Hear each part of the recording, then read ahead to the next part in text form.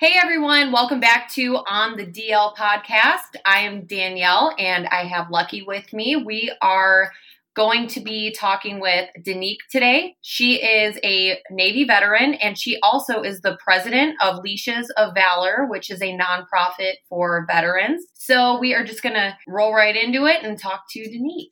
Hey everyone. Hey ladies. Thanks for having me on. I'm really excited to be joining your awesome podcast. And I really love the mission of what you're accomplishing and the stories you're getting out there, as well as resources. So I'm really honored to be here. So let's talk a little bit about your time in service. So you joined, what year did you join? What kind of commands were you in? What was your job? Tell us a little bit about that. And then we'll get into maybe if you have any experiences that you'd want to share. I joined the Navy in 2002. So I'm one of the people that was inspired by 9/11. I was actually a dual citizen, so I'm part German, part American, and I had to give up my German citizenship in order to join the American military. So I went for boot camp in 2002.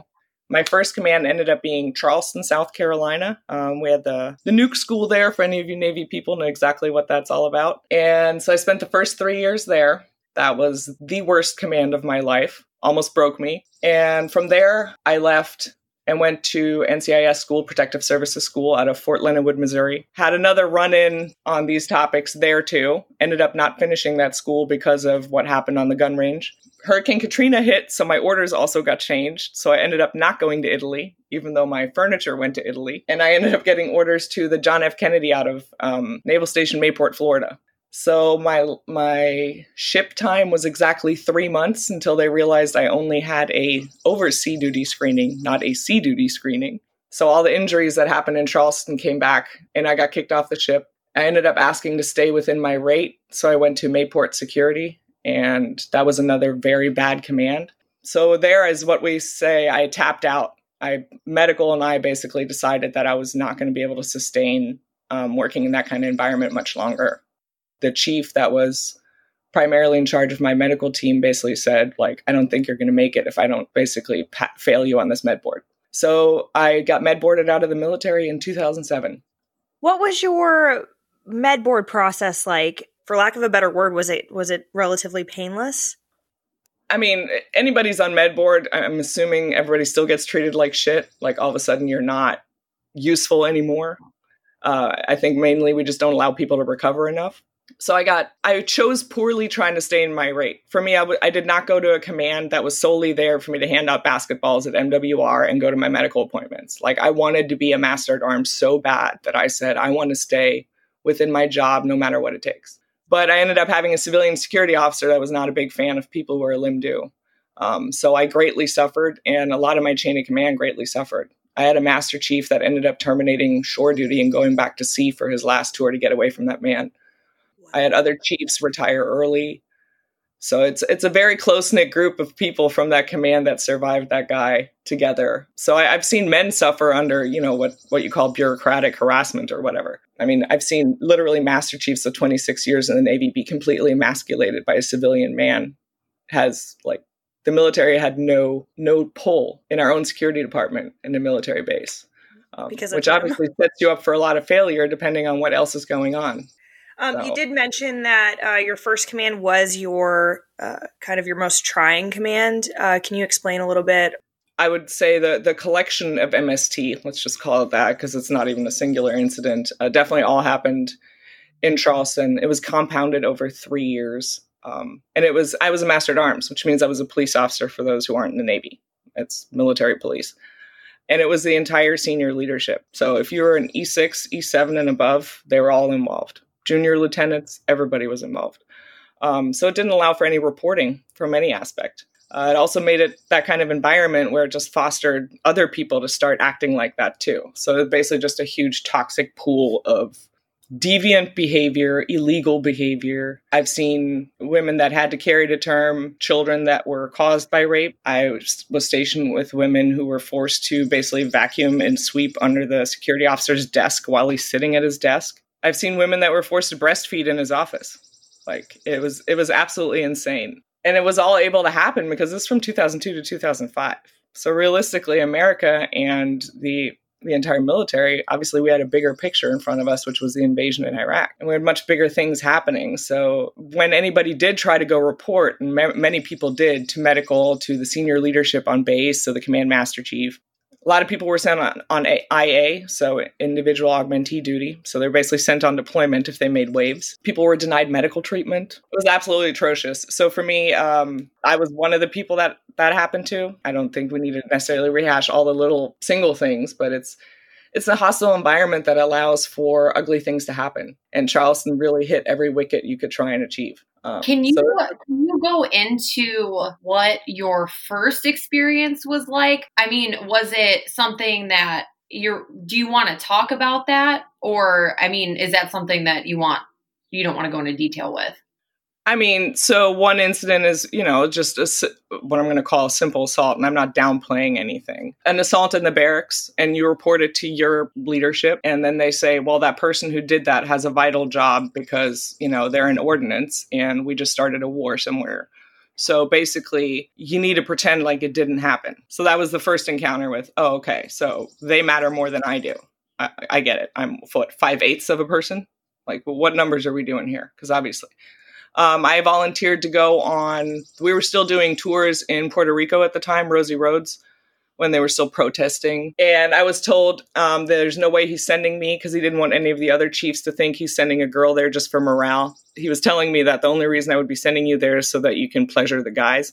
The biggest thing for me was I was told I would never get K-9 if I didn't do certain things. So it became a huge lever of control over any additional schooling or education I wanted. I mean, they control your promotion, they control everything. So the interview where you tell somebody everything, every career goal you have, was basically a checklist on ways to manipulate and get to me, is what it turned into. So I was pregnant at the time, and basically the training LPO and the senior chief at the time took me to an abortion clinic and made sure that no pregnant bitches existed in their department. So I don't know what abortion clinic usually allows an LPO to just sign somebody in and then sign them back out. But in a government vehicle, took me down there, didn't even get to call my husband who was on deployment. Was this facility attached to the military? Or was it like a private facility? No, this is a clinic out in town.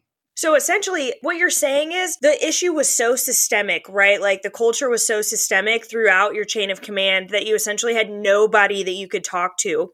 Was there anybody that you could talk to? Did you have friends that you kind of let in on your story or, can kind of confide in when you were there? Or were you just kind of in your own little bubble with all of this? Some of it kind of was job-specific issues that isolated because we're on shift work. So I worked second shift a lot, which was 2 in the afternoon until 10 o'clock at night.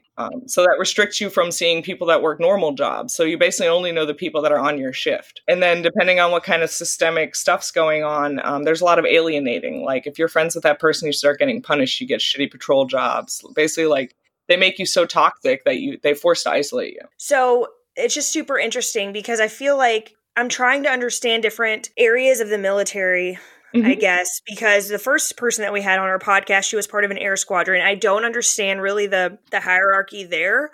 I don't either. Yeah. So for me to talk to an MA about shift work and stuff, it's completely different from how I look at it. How many women were with you at your command and how many people were at that command? I don't even know. So the interesting thing, and many of the people have been in trauma for a while, you'll notice people can actually get repressive memory. I have a lot of it. I have a very hard time remembering a lot of details about when I was stationed in Charleston. I basically blocked it all out. I can barely read rank on a uniform. It's all gone. Like when I go to Pentagon appointments nowadays and I'm looking at some guy with a whole bunch of gold stripes on his sleeve, I know you mean something to somebody, but to me, you're basically on an individual audition. I have no idea and I don't care until I've actually met you. That's the damage that this systemic behavior does, is it erodes respect. I don't give a shit what's on your uniform anymore because have you ever laid under somebody who has Master Chief, Anchor, and stars and he's grunting over you? That's the memory I have of a Master Chief. So for anybody in the military that's in the Chief's mess, that's the legacy you guys are protecting. Right. And it's just a blanket statement essentially at this point because that is your personal experience with that rank.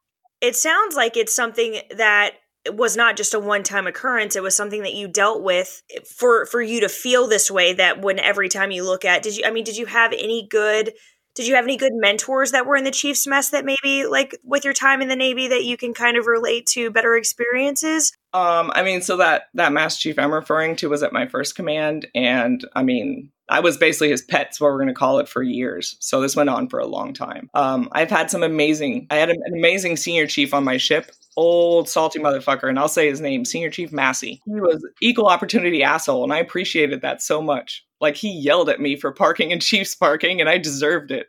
But nobody else would ever fuck with any of his people either. You know what I mean? Like, you do not touch any of the MAs that are part of his team. But that was the command you want. Like, yeah, hold me accountable when I fuck up. But when something's wrong, I know that old crotchety fuck had my back.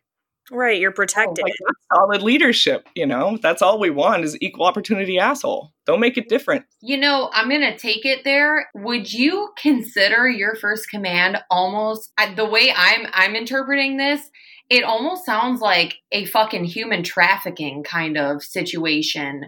It sounds like you're just you're there for whatever the higher ranking people need. It's definitely, you're not wrong. Oh my God. New person came into the chain of command. Some people were read in as other people's graduated out and transferred. It's absolutely true. Is this something that has ever been reported, or is this just like a dirty little secret of the military that is within Charleston?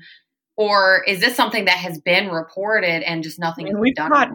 We've caught things like that in the military before. We just caught a whole bunch of guys in Bahrain doing something similar, only actual human trafficking, not, supplying your own stock. It's basically what they're doing in Charleston. But, in general, it's not uncommon. They literally own you. I was denied medical treatment. I almost went blind. I had metal splinters in my eye. And for 3 days, they kept putting me on post with one eye swollen shut. It got so bad, I actually went to a civilian emergency room, because they wouldn't allow me to go to medical treatment. And they said that if I'd waited another day, I would be blind in that eye because it started rusting. Because they treat you like just a number. It's just a punishment, but that's also how you manipulate people. It is not hard to break somebody down when you start denying certain things. You don't have to. I was armed. You can get raped while being armed. So they basically kind of make a point to let you know that regardless of anything that you have to defend yourself, they're still going to tear you down as much as they can. Yeah. And they would prove it repeatedly. Did it start with subtleties for you, or was it just 0 to 60 when you got to the command? It probably went 0 to 30, and then just a couple unfortunate events all happened close together that definitely just made it a perfect scenario. Yeah. So you knew that it was that it was an unhealthy environment when you got there. There were obviously already signs throughout your command that you were okay, this may pose a problem or a threat to me. It uncovered itself literally within one day. All of a sudden, the entire curtain was just ripped down. Okay. Okay, let me ask you, how old were you when you joined? I was 22 by the time I went to boot camp. So I was actually an older join. Okay. So you were still younger. And so Lucky and I spoke about this on our last episode, that your brain is still in the process of developing. So you're going through this stuff, and you are not even fully processing what is happening. No, because you also don't know what's legal and what's not. You know what I mean? In boot camp, they teach you that an E6 is basically a higher deity. And if you meet somebody who's an actual officer, you're oh my, you're wowed. So thinking to tell somebody, shut the fuck up, I'm not going to an abortion clinic with you, didn't really cross my mind. When there's 6 dudes in a room telling you what's going to happen to you, it didn't really seem that democratic at the time. So you're kind of just exposed to this entire hierarchy that you've been completely browbeaten into believing. And then it's hold on, let me look at the reg real quick, wasn't really an option. I was going to say, I know from personal experience, when I talk to anybody who has never been in the military, and they kind of ask me just what kind of bad experiences I've had or whatever. And when I start telling them, I never go into full detail, but when I start telling them, they're like, why didn't you just leave? And I don't think people understand, you can't just leave. You signed your You can't resign a commission. Enlisted is even worse. You were literally in there. You're riding that wave, like it or not. So when people go UA, we're a voluntary force. When somebody goes UA, you bet your ass there was something wrong, especially if their own family doesn't know where they are. This is not Vietnam. I'm not knocking the Vietnam guys, but we all volunteered to be there. So when I'm leaving, it had to be really bad for me to leave. But we also don't want to leave. Nobody wants that shame either. I could have walked off that base and gone back to Florida, but then what? Then I went UA. Like that fear of that.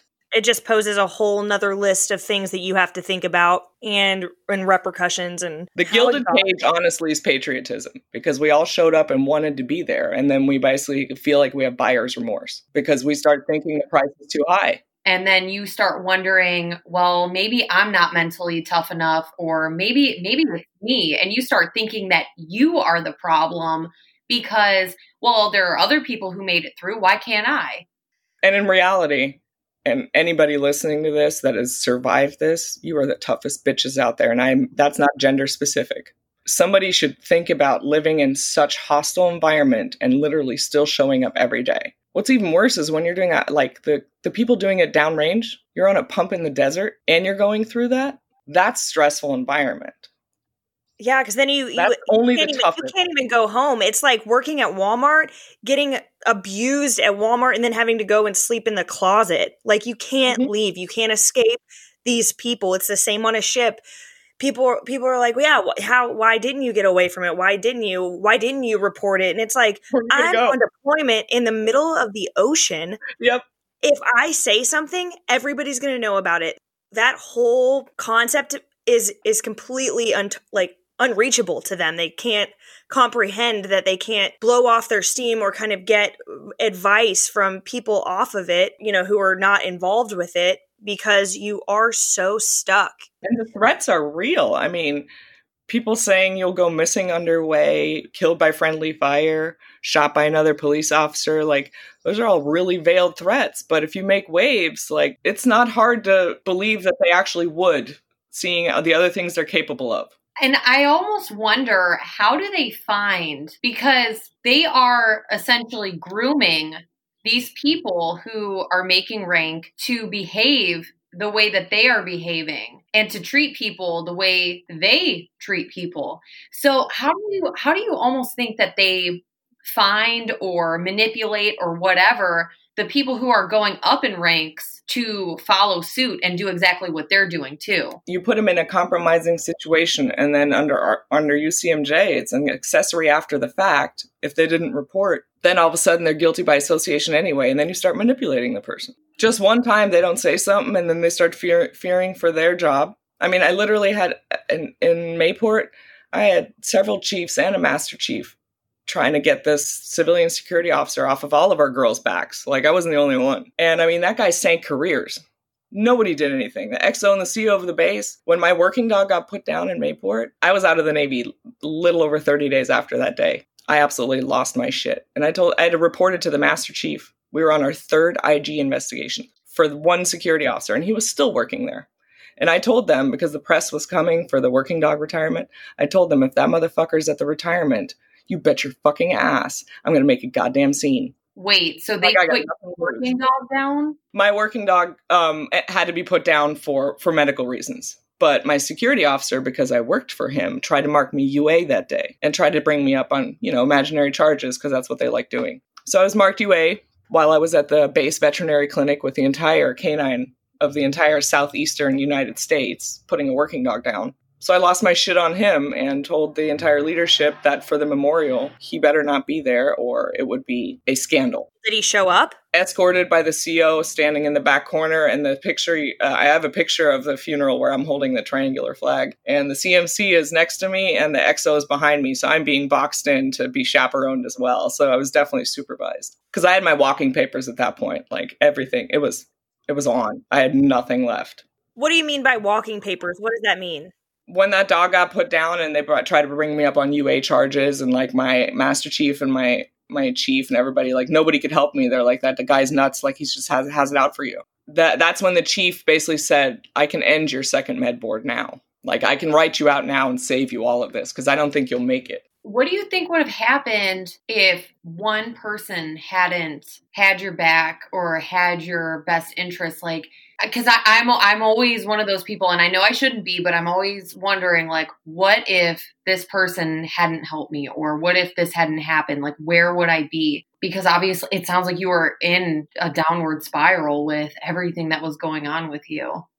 Oh, at that point, I was definitely the queen of self-medicating. I was literally already on my second divorce in 5 years. Like, it was as dysfunctional as you can make it, because it was just sustained after sustained trauma. Like, I just couldn't catch a break. I was definitely in Charleston. I was suicidal for sure. In the end, I had brought the CMC of the base threatening voicemails from that Master Chief that was keeping me as his pet. And the CMC deleted the voicemails and said, you should know better than to mess with the Chief's mess. But he knew I was breaking, so I had to phone muster for the last 3 months, and that definitely saved me. Was this something, did you talk to your family or friends that were outside of the military about this? No, because it's, first of all, when you're younger, and back then there was not a lot of conversation or exposure to even trauma or PTSD treatment. So it was honestly undiagnosed until like 2012. I didn't even know I had MST. I really no fucking clue that half that shit was borderline illegal or like really fucking illegal. And then, so that forced abortion in the beginning, definitely like the mental manipulation that goes with that of you couldn't protect your child, that there's a lot of harsh things that were said. So it's just a way to fuck with people that really just breaks them down to the point where they have nothing left. I had too much shame and had too much damage at the time to even ask people for help because I didn't know what to ask for. So it's hard for people even in the middle of it to articulate what they want because they don't, it's almost like a rabbit cornered. Something's got to give. You just don't know what. There's silver lining for everything. Right. So talk about it. So the silver lining from all of these ugly stories, you'll see a common thread. So in Charleston, my first working dog breakdown, since they wouldn't allow me to go canine, took a child from me literally because of it and all those things. There was a dog named Ben stationed there who came from Puerto Rico. And they wouldn't even let me near Ben, wouldn't let me near canine. Fast forward a couple years, I'm in Mayport, and this dog is coming to Mayport to retire, and his name is Ben from Charleston. And the guys in Mayport at the kennel were some of my biggest allies, so the people that helped me the most. And they gave me that dog. He retired with me. I basically got out of the Navy after that dog was put down. Like, that was my final release. And even though Charleston said I would never get canine, I literally took the entire industry. I've had my hands in every cookie jar in the canine industry. I've done more and worked with more people than I ever would have in uniform. I've got to work with special operations guys I also wouldn't have done in the Navy. I have one of the guys from Charleston that was my closest friend coming to get a dog from me. And I've had a guy that I was stationed with in Mayport already get a dog from me. So it's basically my big, fat, fuck you love letter. To the Navy. Yeah. So I want to kind of dive into this. Your organization, Leashes of Valor, I'm super curious about it. I did look up the website a little bit, but I kind of want to give you your own voice on this. I want you to explain what exactly it is. But before you do, I want to know how this idea sparked and who the two individuals are that went into business with you on this. So if you could just kind of, let's start from the beginning. Like, how did this idea arise and then go from there? Go back to Mayport. One of my best friends was Steve. He was a canine guy who got me that dog. Then I get out of the Navy. I have a midlife crisis. I go to hair school. Let's just say for my personality and my trauma and all my physical injuries, that is the worst job in the world. Anyway, my husband deploys. I go to Syracuse and end up at Syracuse University because I can't get a job as a hairdresser. And at Syracuse is where I meet Student Veterans Club. That was my turning point for me to really get my shit together. Until then, I was just floating around as broken, substance abusing military spouse. I met other veterans. I finally actually started connecting with veterans again because before then I wanted nothing to do with that. And one of the girls was getting a service dog. And I'm like, a what? Service dog? Oh, I didn't know about that. What is that?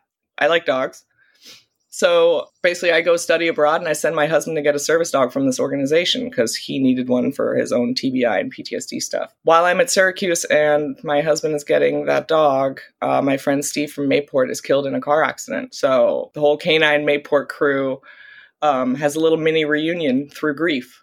So the whole canine thing came full circle, and I actually changed my degree field from library and information science to public administration and policy, specifically focusing on working dogs and service dog policy. So I went the nerd route, and then I worked for some of the largest organizations in the country after I left Syracuse. But I realized that veterans were being treated as a number, and when you're a veteran yourself, I saw there was a big disconnect, especially when it needs to be a one-on-one approach. I mean, PTSD, trauma, all of that is everybody's DNA is different. Everybody's reaction to trauma is different. So you can't just make this cookie cutter approach. And that basically through that and through lack of quality in the industry is how Leashes of Valor came about. And it's my husband, Matt, who is the canine trainer, Jason, who is a retired Marine. He is the CEO. We all got service dogs from the same organization, and then left that organization to found this. Okay, so let's talk about the process. What's the process for getting a dog through your organization? So through our organization, it's a little bit like Match.com. It's a very long application, meaning page length. It's about 19 pages. And I need to know if you're doing long walks on the beach or if you're Netflixing all day, because I need to give you a dog that's matched to your lifestyle. You're going to spend more time with that creature than you would with anybody else in your family. Application process. So we ask for that, and then we start interviewing a person. If they meet the minimum criteria of post 9/11, ideally honorable discharge, but we will obviously entertain any conversation because I know people have been kicked out for things that were just untreated. And then anger management. So people who have active case files of any kind of physical abuse or anger management issues, we usually also will not take you in the program at that time because it's just a risk to the dog. And then we work with the person. So we either have a dog in the pipeline that suits that person's lifestyle, or we have to look for a dog for that person. So people who have small children, I need to make sure the dog is good with smaller children. If you have somebody who has a prosthetic or a wheelchair, they need to be good around those kind of assistive devices. If you're in an office job or if you're a delivery driver, dog can't get car sick. Like there's all these crazy things you have to make sure all mesh together. And then we actually talk to your mental health practitioner or your family members to find out your actual triggers. And those are self-soothing behaviors, meaning when people start getting anxiety, some will twist their ring finger or twirl their hair, guys stroke their beard. It's like when a child sucks their thumb, only it's the adult version. You're starting to soothe yourself because you feel anxiety coming on. We train the dog to interrupt that behavior, to bring your attention to it. And that gives you that, what we call a fake smoke break. It gives you that, I need to take the dog out for a minute. And that gives you those 5 minutes to get out of whatever situation you're in and to recalibrate. The other things the dogs are trained on is nightmare interruption. Some people are more vocal in their nightmares, others thrash. So the dog will either slowly put pressure on you, like a weighted blanket, or tap you and lick you to bring you back to reality and present time. They can do medication retrieval. They can do light switches. We do not do protection work. It is absolutely illegal. And it is not helpful for trauma people to have a protection dog as a service dog. Right, because dogs can obviously read and pick up, as you were saying, on our anxiety. So if they were to read into that when we're in a public place, that could pose some issues for the people that are around us, I was going to ask that just because you had mentioned your husband was a trainer for military working dogs. So I wondered. I have to make a correction there. So he was a postmate in the Navy, actually. He's not a military working dog trainer. Okay. We went to PTSD service dog training school, so we do not do bite work at all. Okay, cool. So he actually went through the training. Was this after you decided you wanted to make this nonprofit? Yes. Okay, and how did you go about picking the training that he would go through, and where are you guys based out of? The farm is what we refer to is out of Milford, Virginia, which is right by Fort A.P. Hill. For anybody else, that's a little bit by Richmond and Fredericksburg on the 95 corridor. We do take veterans from all over the country, and selection for training. So honestly, since we worked at other organizations, we did get a lot of trial by error. We got to learn a lot of lessons, things to do, things not to do. And through that, also in the industry, just learning what are the good schools? Where did the good people go to school? And spent quite a bit of money on some good schools. One of them is This Able Veteran. They're out of Illinois, I believe. They also have a service dog program for men and women. Also highly recommended. But we sent them there for the PTSD and the alert training school, our trainers. And then our other trainer, Julie, who's a military spouse, she also went to a school in Texas to do just basic puppy behavioralism and other things because we work with shelter dogs and sometimes you got to fix old quirks. I want to ask also because I know that it's always kind of difficult to differentiate between what is the difference between a service dog, a therapy dog, and an emotional support dog, because I know that people get very confused with what those things are. Oh, thank you for asking that. And yes, so therapy dogs is what you usually see in hospitals. They go visit, kids in the cancer ward, and Walter Reed has them too. Therapy dogs works for other people. They do not have public access rights. That person's usually donating their time and their dog's time and has gone through rigorous training to go visit at hospitals. But that's all they do. They're there to make people happy. Emotional support animal is something a doctor can prescribe to you, and that means that whatever animal you choose that makes you happy, ideally cat or dog, it is there to just give you emotional support. Their mere existence is making you happy. Petting them lowers your blood pressure, all of those things. Emotional support is all they do. There's no training required. There's nothing wrong with having those dogs. They have tremendous value. But the difference between them and service dogs is service dogs are go through rigorous training, meaning you can trust them to be around children, or you should. You can leave them in a restaurant on the floor and they will not eat off the floor. They will not defecate on things. I mean, it's rigorous training. And then they're also trained for that specific disability. So for vision impairment, these dogs are really trained to not walk that person into traffic. It's a huge it's a huge life or death responsibility, some of these dogs. Same with diabetic alert. Like if blood sugar spikes, if you're relying on that dog to tell you, like if that dog misses the signal, it's not going to go well. So that's why people are so adamant about trained versus untrained, because untrained can be reactive to trained dogs and then you have drama. That's basically it in a nutshell. Like no other fight really exists. That's what it boils down to, that public access rights are only for service dogs for the reason that they have specific training. Emotional support dogs are what they are because they're not required to have any kind of training. Their existence is what does the job.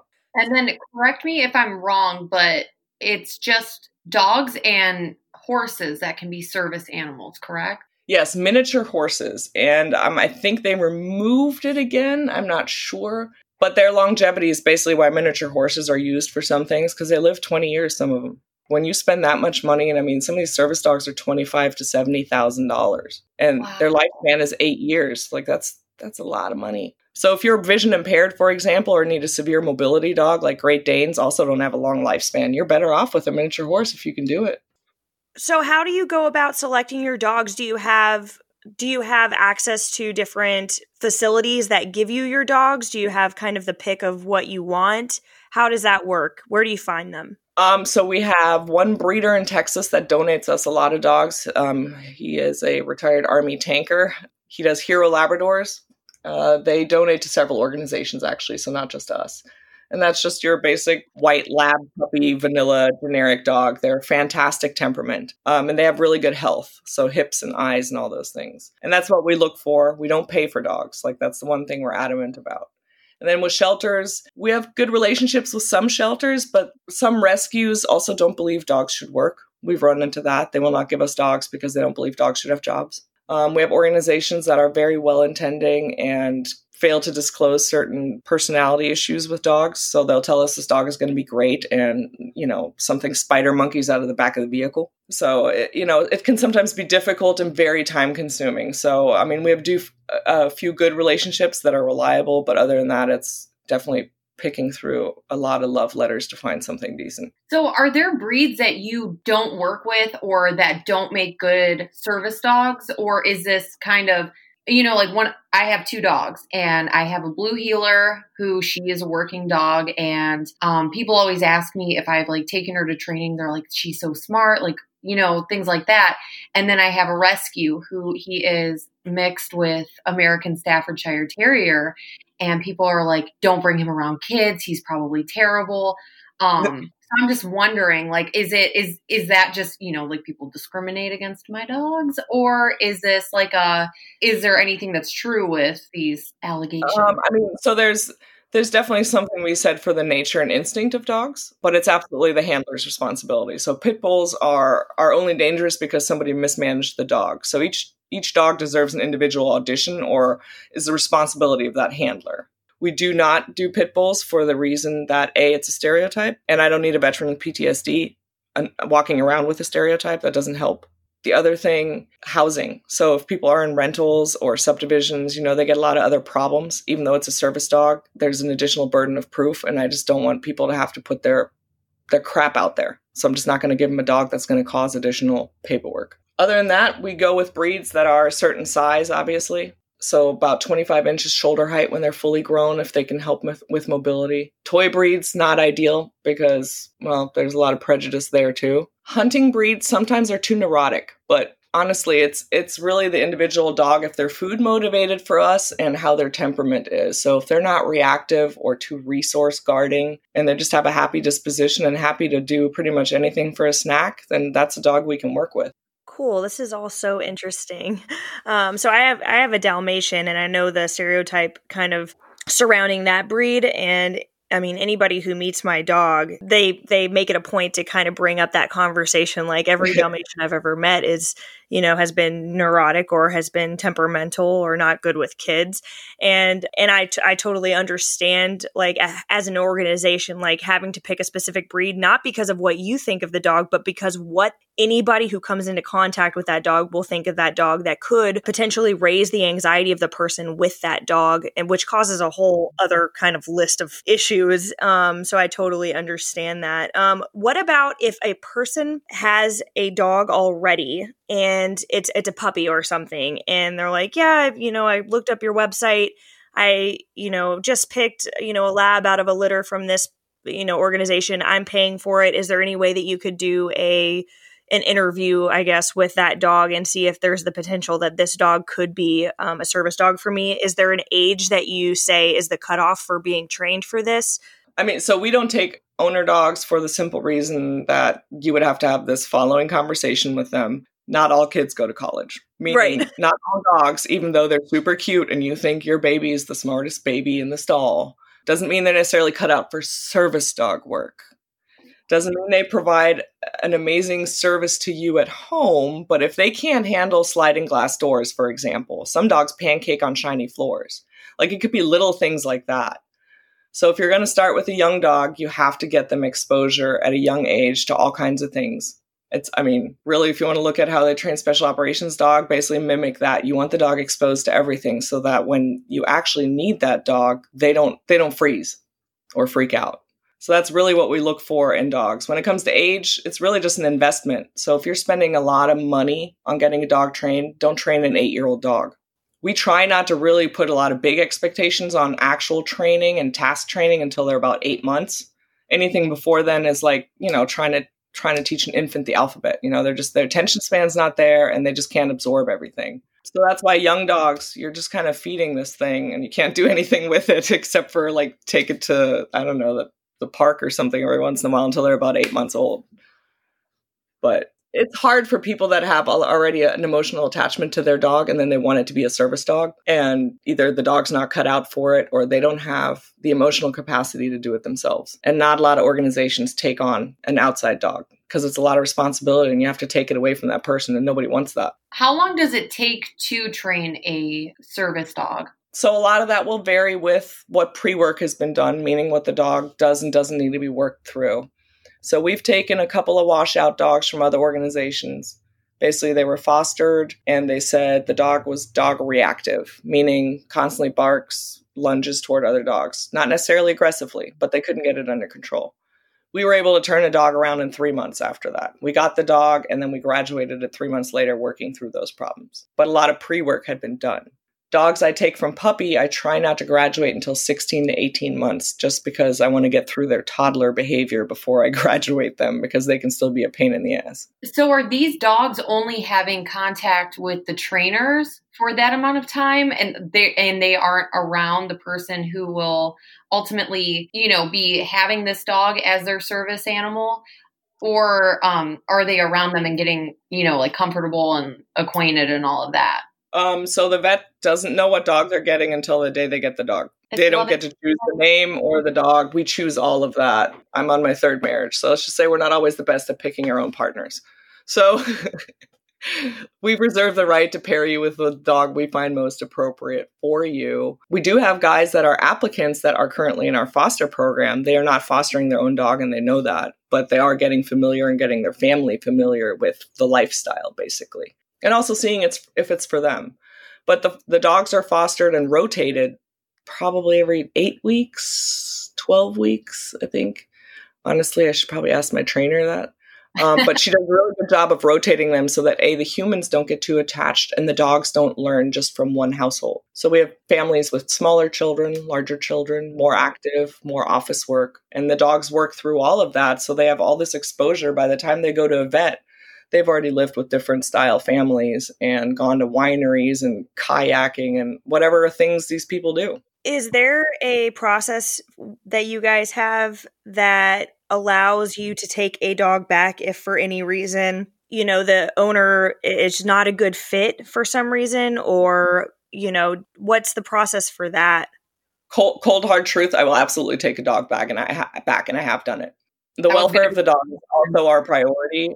Humans definitely can make conscious choices, and some of them make shitty choices. At this organization, at Leashes of Valor, we've only taken back one dog, and it was basically that person just was not ready to have the identity of a veteran with a disability. Like, he struggled going out in public with that dog and acknowledging, because that dog next to you makes it visible to other people that there's something wrong. You are not invincible anymore. People can see there's a dog, meaning it's like a prosthetic for the brain. One way or the other, they know something's up. So if you're not comfortable with what is wrong with you, one way or the other, it makes it very hard. And that's what he struggled with. He just wasn't like, he looked like a whole person. There was no physical, visible injuries. So on good days, he could pretend there's nothing wrong. And that dog kind of took that pretending away. So it just wasn't a successful pairing. He wasn't ready. Okay. And then the other question is, do you have any sort of continuing education? Because I know, so I worked a lot in the veterinary field when I got out. It was one of the jobs that I selected, like how you said you went to hair school. I had a couple different weird things that I did. One was massage therapy. The next thing was vet tech. So I worked at a hospital that was joined with a doggy daycare and doggy training thing. So what they would do is there's a stay and train program where you pay for, us to take on this dog for 4 weeks. And then after that, they have this kind of continuing education, because it's not so much keeping the dog trained as it is keeping the owner trained and understanding what the needs of the dog are in order to keep that dog on track. So do you have those types of things? Do you have seminars where people can log into a webinar and be able to kind of keep up to date on what they should be doing with the dog that they have to make sure that it's working its best?